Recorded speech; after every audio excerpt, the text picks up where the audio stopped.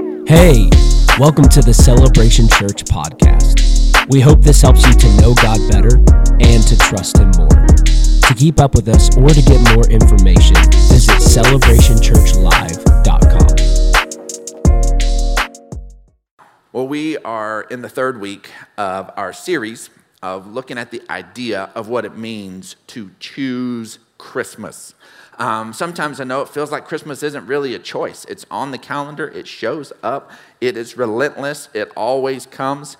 And all of the responsibilities and things that take place with us. And sometimes it feels like Christmas is something that happens to us and not necessarily a choice that we make. And so this year we have been kind of re-examining what it means for you and I who understand what the real reason for the season is, that it's really about Jesus. And for us to choose Christmas on purpose in a deeper way. And part of us looking at our own choices and how we can do that, we've been looking at the scriptures to some key people in that original Christmas story and some significant choices they had to make, some difficult choices that they had to make. And how can we glean some truth and some inspiration to carry us forward to live the life God's called us to live? Because guess what? In this Christmas, God's hand is on your life. And God wants to make this special in your family and the people you connect with. And He wants to continue to carry the miracle of Christmas forward. But you and I have to say yes to that. We have to choose that. So if you got your bulletin, you got your Bible app, however it is you're going to track along with us, that we've led off with this idea that the first Christmas teaches us that we can trust God in every season. That we can trust God in every season. And some seasons are exciting. Some seasons are exciting and some seasons are no fun. And one of the most unfun seasons is the waiting season. Waiting is the worst. I'm not wired for it. I'm not built for it. This is why one of the fruits of the Spirit is patience. Because there are things that God is doing in our lives and we can kind of mess it up and lose some of the joy if we don't let patience come in and allow God's timing to begin to work out. And so, I forget how impatient I am. Because San Angelo it's a good community to live in, you know? It's a good community. Rarely do you have to sit through the same red light twice. Rarely. And you know what? I notice it, you know. You sit there, you back up. There's a spot on Avenue N coming up to where it turns into Arden Road, getting onto Sherwood Way. And I know if I'm not at a certain alignment with a telephone pole, I'm going to have to wait. And then I don't like people cutting through parking lots, and I just almost think about it. Like, I'm going through HEB. I am not waiting through this line. And then I'm like, nope, don't do it. We put up speed bumps because we were tired of people rocketing through our parking lot because they didn't want to wait to be able to go up there and do a right turn. You can ride on red. We had to put speed bumps out here so people wouldn't go 40 miles an hour through our parking lot. And so, because we just don't like the waiting season, even if it's just a tiny one. Much less if it's a long one. If it's a long waiting season, it is very, very challenging. Sometimes there's a space where we can get so fixated on what we think should be that we miss the miracle of what is. And one of the things that I think the enemy comes in to try to rob you and I of the joy of Christmas is to come in and present this idea, to feed the flames of this idea of what we think this time of year should be for us. So we get disgruntled, we get disconnected, and we miss the miracle of what is. Because there are just miracle after miracle in our lives. The miracle of a relationship with God, the miracle of breath in our lungs, the miracle of just being able to live in a free nation, to be able to pursue opportunities. And sometimes we can just miss it because we get fixated on what we think should be. Before we get into the story that we're going to get into today, the story of Zechariah, I want to tell you two stories that are related that help us understand Zechariah's story, I think. And I'll go back to in the Clark household, back when Pastor Keenan was about 5 years old. And Weston, who's also on our team, was 1, and he was in his high chair. Cutie and I were making dinner this one evening, and we were sitting there. Little Weston is in his high chair, and Keenan comes up, and all of a sudden he begins to talk to him. Now, Weston's not talking back because he's 1 and he's in a high chair. But as you know, Keenan will just talk to people who won't talk back. He'll just talk. He likes it if you talk back, likes a little feedback, but he'll talk. And so he's talking to Weston, and he is telling him, and all of a sudden, we just hear this in the behind me as I'm doing my food prep. All of a sudden, Keenan tells Weston, he says, Weston, I'm going to teach you how to be a man of God. Oh, man, this little youth pastor's heart just perked up. I don't want to, mess it up. I don't want to turn around and look and watch. And so I'm just sitting here and just kind of try to do what I'm doing and not mess this moment up. And like, what is this 5-year-old going to do? What is he going to say? I'm going to teach you how to be a man of God, okay? He's all of a sudden, he's going to start being like daddy. He's going to start preaching. He's going to say, turn to your Bible and start preaching. Start telling a little illustration and bringing us a point of truth. Is he going to do that? Is he going to start praying? Is he going to quote a scripture? What's he going to do? And all of a sudden, I'm just wondering, Cutie and I we're just kind of paused there, listening to our son. And all of a sudden, Keenan looks at Weston, and he just says, this is how you be a man of God. And he throws his hands in the air and starts singing, hallelujah, thank you, Jesus. Lord, you're worthy of all the glory and all the honor and all the praise.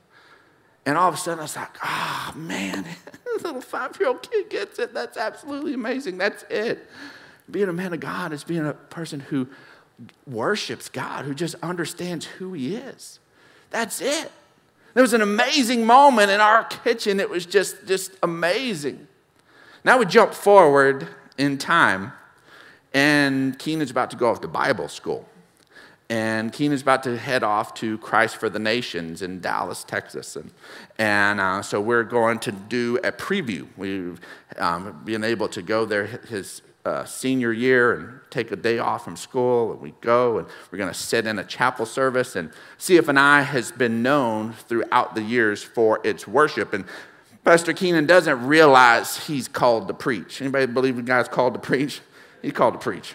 And so, but he thought he was going to be a worship pastor. That's what he thought he was going to do. He was going to be a worship leader. So he's going there and just got worship on the brain. So we're sitting in there. I told him, I was like, man, son, their worship is awesome. It is so good. You're going to love it. It's going to be amazing. We're there in the chapel service. And then sure enough, the guy there, they've got the full band. They've got multiple electric guitars. I'm just ready for somebody to just and just start ripping into this just awesome, fresh, new worship sound. And all of a sudden, it's just the one guy on the keys starts playing. When I think about the Lord, how he saved me. And I'm like, oh, are you kidding me? Of all the stuff y'all could play, y'all are playing this old song? I'm just sitting there frustrated, and my heart just frustrated. Like, this is not the stuff. This is like, I'm just waiting for Keenan to look over me like, this is where I'm going to learn how to be like a front edge worship leader? I'm just sitting there disgruntled, and I'm just irritated. I see the guy's just the keys, his voice, just playing this old song until they get to the chorus, and he hits, it makes me makes me cry every time. Makes me want to shout, hallelujah, thank you, Jesus. Lord, you're worthy of all the glory and all the honor and all the praise. And all of a sudden, the song, he told his little brother, this is how it is to be a man of God. This worship leader said, we're just going to pull this old one out. They hadn't sung that song in chapel in years.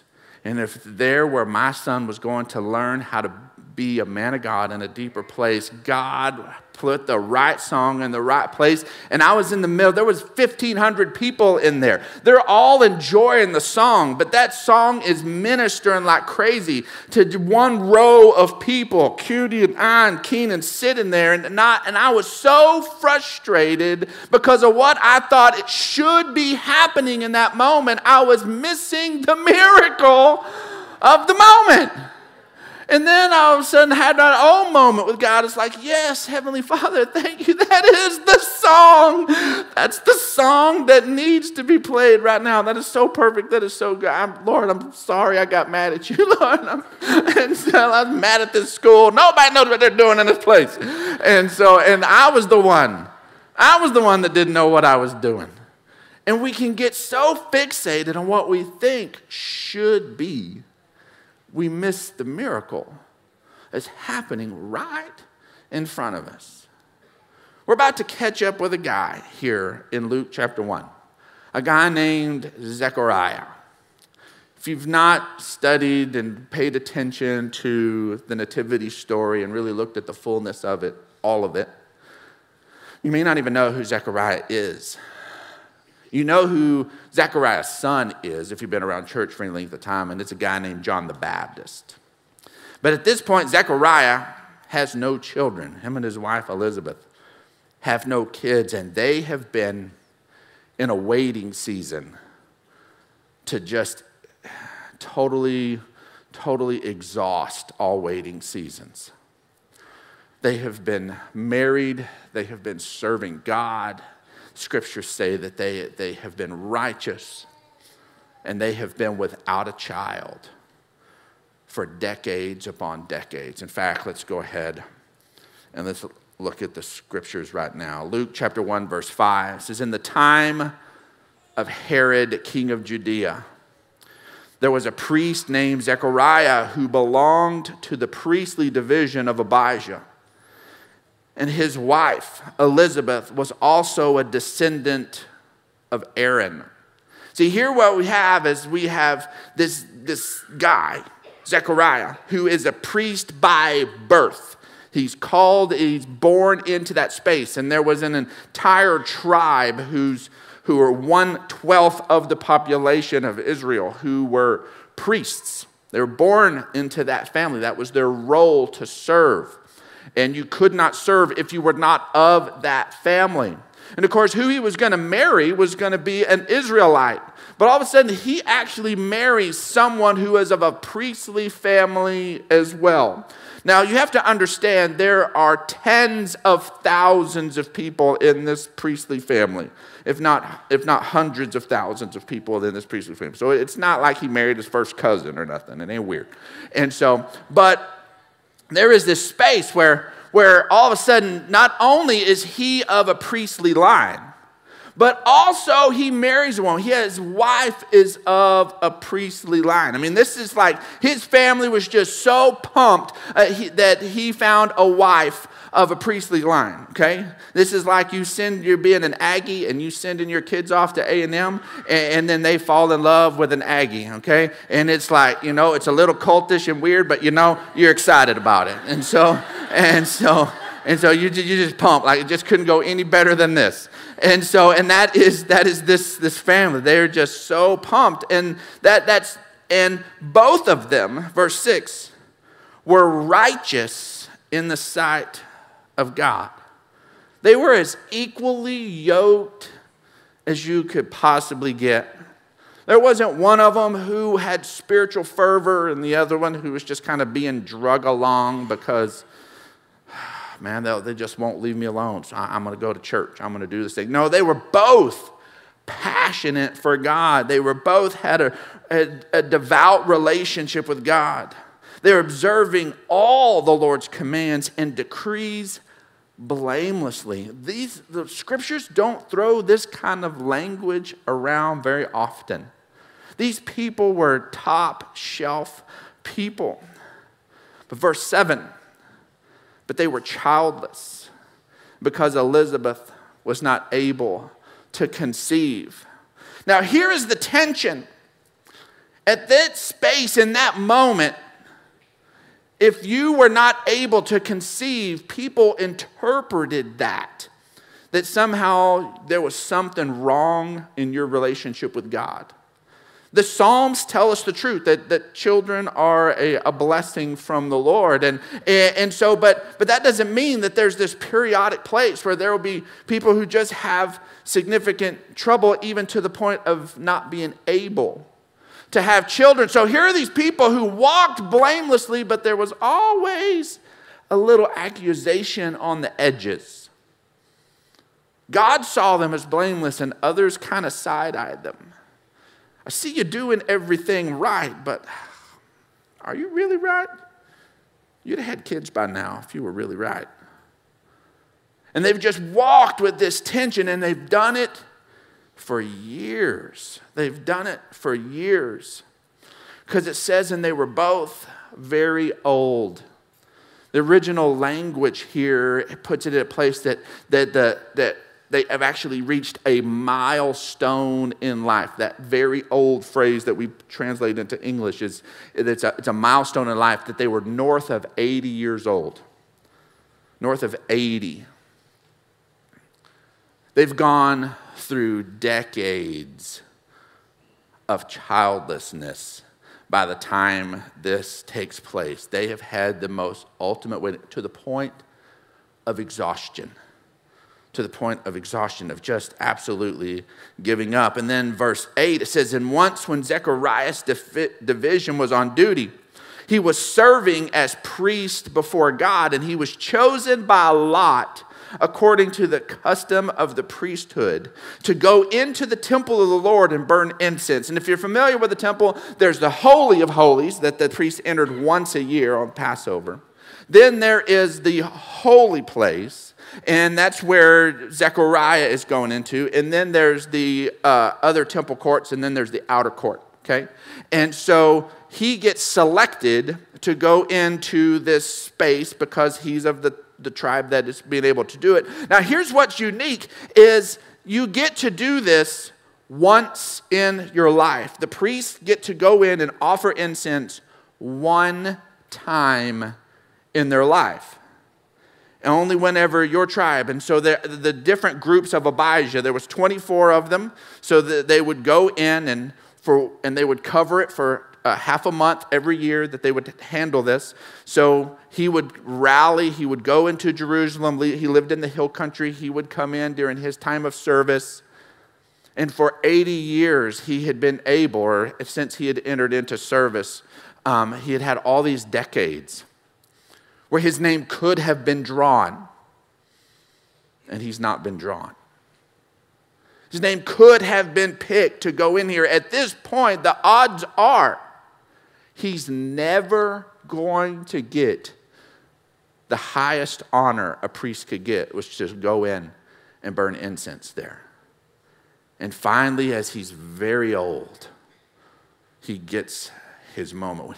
When it looked like he was probably the lot would never fall to him, he goes in and he is able to go in and to offer incense. So he's been in this waiting game in his family. He's been in this waiting game in his vocation. These things that are honors, he feels like he's been denied.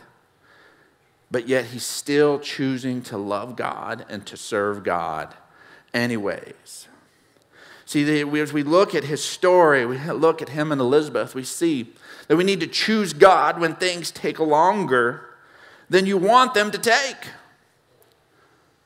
Because what we're going to see in the timeline of God's heart, their child comes to them as soon as he can. If they're going to participate in the coming of the Messiah, he comes along as soon as he possibly can. Verse 11, it says, and then the angel of the Lord appeared to him, standing at the right side of the altar of incense. And when Zechariah saw him, he was startled and was gripped with fear. But the angel said to him, do not be afraid, Zechariah. Your prayer has been heard. Your wife Elizabeth will bear you a son, and you will call him John. and he will be a joy and a delight to you, and many will rejoice because of his birth. For he will be great in the sight of the Lord. He is never to take wine or other fermented drink, and he will be filled with the Holy Spirit even before he is born. He will bring back many of the people of Israel to the Lord their God, and he will go on before the Lord in the spirit and power of Elijah. This has been prophesied would happen. And here it is, their child is going to be the one to fulfill that. To turn the hearts of the parents to their children and the disobedient to the wisdom of the righteous, to make ready a people prepared for the Lord. This is absolutely incredible. This is his dreams being fulfilled. All of a sudden, in one moment, all his waiting is culminated in one moment. His lot gets drawn. He gets to go in and offer incense to God. He gets to do the thing he'll be able to do once in his lifetime. He has an angelic visitation, an angelic presence, who immediately recognizes the fear can be there, calms him down, and tells him a prophecy he knows very well is about to be fulfilled in the child he's going to be born. All of a sudden, everything he's ever wanted in life has come together in one miraculous moment, and you would think he would be going, woohoo, yes, amazing, this is it. And sadly, he has been worn down by waiting. He's been worn down by waiting. And we see, here it says, Zechariah asked the angel, how can I be sure of this? The waiting has made it where he doesn't even want to hope anymore. You ever been waiting on something so long that you're like, somebody began to talk to you about it, and you're like, look, don't even get my hopes up. Don't even get my hopes up. I can't handle a disappointment in this space again. Like, literally, just don't get my hopes up. And Zechariah is sitting there in the middle of his miracle, and that is what bubbles to the top. How can I be sure of this? Okay, you're talking to an angel. You're talking to an angel, not a dream of an angel like Joseph had. He's there in the temple. He's talking to an angel. He's like, how can I be sure of this? I'm an old man, and my wife is well along in years. Dude, you have shown up way too late. We should have had this moment years ago. Years ago. Dude, you've shown up way too late. I'm old, she's old. There's just, how can I be sure of this? And he just can't quite grab a hold of it. He's got worn down by waiting. And he just won't let his hopes get up. And then the angel said to him, I'm Gabriel.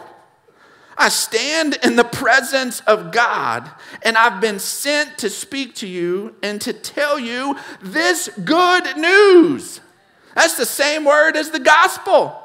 This good news. I've been sent to tell you this. And all you can do is lock down. Here's the wonderful thing. Is Gabriel didn't say, oh, well, let me see if I can find somebody else who'll actually be excited about this. No, he's like, no, I'm going to stay with you. This is your moment, and I am not going to give up. But what he does is something significant. Is this space where Zechariah is not using his mouth well. This was a moment he should have said amen. He should have said what Mary says, be it unto me according to your word. But he says, how can I be sure of this? Now, of course, Mary says, how can this be? I don't know, man. It's like, there's some stuff that I ain't done. But he's like, how can my heart be sure? Mary asks a legitimate question. He's like, I just don't want to believe you. And so the angel gives him a gift, and gives him a gift of silence.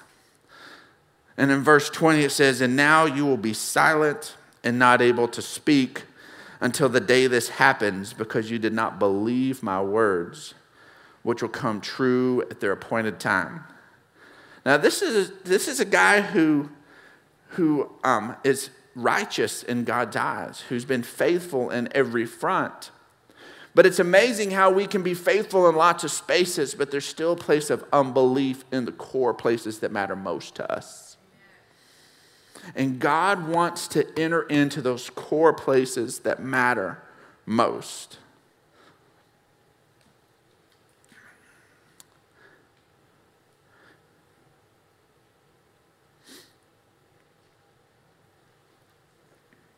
I want us to revisit verse 13. It says, but the angel said to him, do not be afraid, Zechariah. Your prayer's been heard. Now let's look at his response, because he says, how can this be? Because I'm old and well along in years.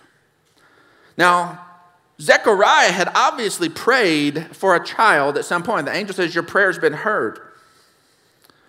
But Zechariah didn't go, oh yeah, we were just praying for that last night. We were just praying, we know we're, a little up there, but hey, we still want a kid. No, his immediate response isn't, oh yeah, we were just praying about that, awesome. His immediate response is, now how can this be? Because we're old. How can I be sure of this? Because we're old. Now here's what I think happened.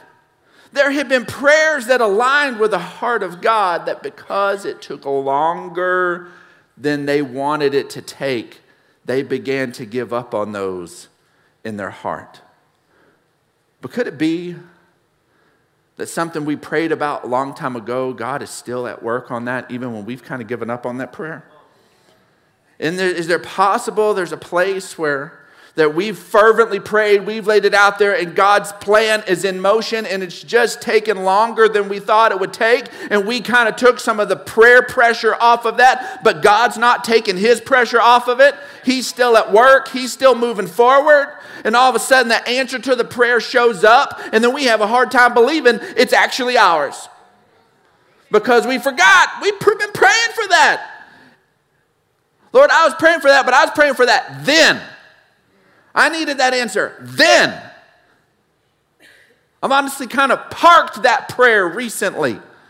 I thought you weren't listening to me on that front. The Zechariah story shows us that God has heard your prayers even when prayers you gave up on. I'm telling you, this Christmas time is a place where we need to awaken to some things that maybe we have walked away from. Some stuff that we've parked that God says, no, I've been working on that the whole time. And there's more to this story than you could possibly understand and you could possibly know. Here's what they didn't know, is that their son, going to be the herald of the Messiah, was going to come along at the same time, just months ahead of the Messiah. Guess what? Jesus' mama Mary hasn't even got married yet. She's a teenager. So all of a sudden for Elizabeth to have her child at the same time that Mary has her child, now is the moment. This is the moment in history that that's going to exist. And Mary has her child uncomfortably soon. And Elizabeth has her child uncomfortably late, so that they could exist right there together and live out their callings together. Guess what? Maybe the thing that's waiting so long is because there's more people involved in the answer to your prayer. Maybe there's some other things going to be connected with the answer to your prayer. All of a sudden you're like, God, that prayer was alive on me. I believed, I was praying for that, and you put that promise on the inside of me. Why have I not seen it? Because there's still other things at work. And it feels late, but to Mary, it felt early. Oh my gosh, I haven't even got married. I haven't known a man. How is this going to be? And God says, guess what? I'm a miracle maker on both sides of the aisle. You can be pregnant without ever knowing a man, and you can be pregnant having given up on your man. All of a sudden, they're able to have children that grow up and minister together right alongside one another.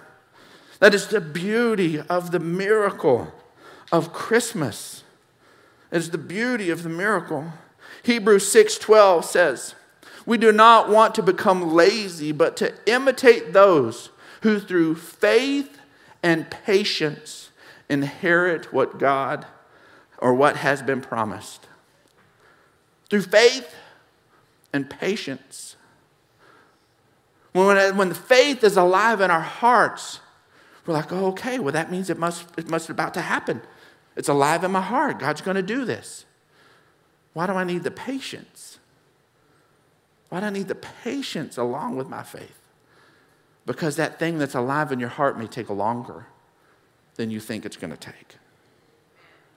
And what's the problem? What does Hebrews tell us not to do? Not to get lazy. To stay fervent. To stay walking it out. To understand that God's timing changes everything. We let him do it in his moment, and then all of a sudden it all begins to make sense. 2 Peter 3:9 tells us this: the Lord is not slow in keeping his promise, as some understand slowness. And I guarantee you, Zechariah and Elizabeth said, you're slow. You are as slow as it can possibly be. You are slow. But instead, he is patient with you, not wanting anyone to perish, but everyone to come to repentance. I know it's on the heart of God to gather us who are alive in him out of this place where sin and harmful decisions can still affect our daily lives. Our sin, our selfishness, our hurtful decisions can still hurt us and people we care about. Other people's decisions can. And there's tension and there's pain that breaks the heart of God every day. But he's patient because there are people who live in this space who have yet to say yes to him. And it says his patience is because he wants all to come to repentance. He wants all to come. Why do we still deal with the fallenness and brokenness that we see in this world? Why hasn't Jesus come back to take us to him and just end this mess? Because there are people he loved that are going to say yes at the end of the service. There are people who are going to say yes on Monday night in their hotel room when they're actually out of their mind and they call on the name of the Lord. There are people who are going to say yes to Jesus hanging out with their friends and family over the holidays and say, hey, what's the reason for the hope that's in you? And one of you opened your mouth around the dining room table at grandma's and says, well, you know what? The truth is I don't rely on myself. I rely on a God who loves me. And you're going to open your mouth and you're going to share just the truth of what you know, and it's going to bring alive in their heart, and they're going to step over from death to life, and they're going to be part of that one day, and they haven't done it yet. It's his patience. He's patient because he wants all of us to have that opportunity to step over. Let's let God work.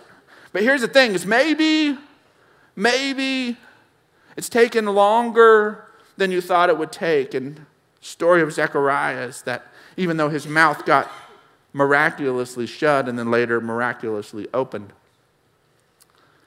we can have a new response. You can choose a new response to what God is doing in your life. Here at the end of Luke chapter 1, John has been born. And they're asking, what's his name? What's his name? And Elizabeth pipes up and says what the angel says. His name's John. But see, the right to name wasn't the mom's, it was the dad's. And they're like, there's nobody in your family named John. And they begin to refuse. And it says that Zechariah asks for a writing tablet. And he writes on there, his name is John. The scriptures tell us as soon as he sits there and he comes into agreement with his words, with what the angel and the word of God had said. It said his tongue was loosened. And he begins, and it said, no, his name is John. God calls him John. He's John. There's a little space in there for us as parents. We need to make sure we call our kids what God calls our kids. There's a significant responsibility. I have seven of them. I understand the frustrations. They have a dad that's still, all this years later, still figuring this out, and they know the frustrations of having a dad like me. But there's a space where our responsibility isn't to call them what we want to call them, but call them what God calls them. But here in the space, when his tongue opens and he has a new place to be able to respond, all of a sudden Zechariah's words, his last words are not his words of doubt. His last words in the scriptures are this. And we're not going to read the whole thing, but we're going to jump to verse 76. And he says, and he just begins to prophesy. He begins to speak glory to the Lord. He begins to praise God. And then by the time we get to verse 76, he says, and you, my child, will be called the prophet of the Most High. He's just prophesying over his son. For you will go on before the Lord to prepare the way for him, to give his people the knowledge of salvation through the forgiveness of their sins, because of the tender mercy of our God, by which the rising sun will come to us from heaven, to shine on those living in darkness and the shadow of death, and to guide our feet into the path of peace. Zechariah declares the gospel that is going to go out right there for the first time. Zechariah goes from this space of being frustrated by his doubt and the waiting, and then finally he now has a new response, and he declares the gospel of what Jesus is going to do, that we're going to be forgiven because of the tender mercies of our God. All of a sudden, we can have a new response. Maybe your waiting season has worn you down. Maybe you identify with Zechariah really strong. And you're like, preacher, don't go there. Don't stir up that dream. It's taken too long. It's too frustrated. I've just pretty much walked away from it. Don't stir that dream up. And I'm here to tell you, if it's being stirred, it's not me. It's the Holy Spirit. The Holy Spirit is telling you, don't give up on that. The Holy Spirit is saying, don't write that relationship off. The Holy Spirit is telling you that God still wants to do some things, even though you feel like you are too late to the game. That the image and the name God placed on you is still there. Even if you've pursued a different career and pursued a different way of life over and over and over again, your name is still your name. And when he wants to call you into it and awaken you to it and have you step into it. And it doesn't matter if you're in your 3rd decade, 4th decade, or 8th decade. He wants to carry you forward into it. And it's all you need to do is have a new response. Saying, God, you're the one. You're the one. And so our bottom line this morning is this, is that our faith is in his faithfulness. It's in his faithfulness. Not in the passion of our heart and the prayer that we prayed and go, okay, well, that must be, it must be about to happen. It must be about, because God stirred me to pray. And then we impose a timeline on it. No, it's our faith is in his faithfulness. And Zechariah reminds us, there can be prayers we prayed a long time ago that the Spirit of God has been at work on that the whole time. The whole time, and he's ready to bring about a renewal to that dream in your heart. Thank you for listening to this message from Celebration Church. You can keep up with all that God is doing here at Celebration by following us on Facebook and Instagram.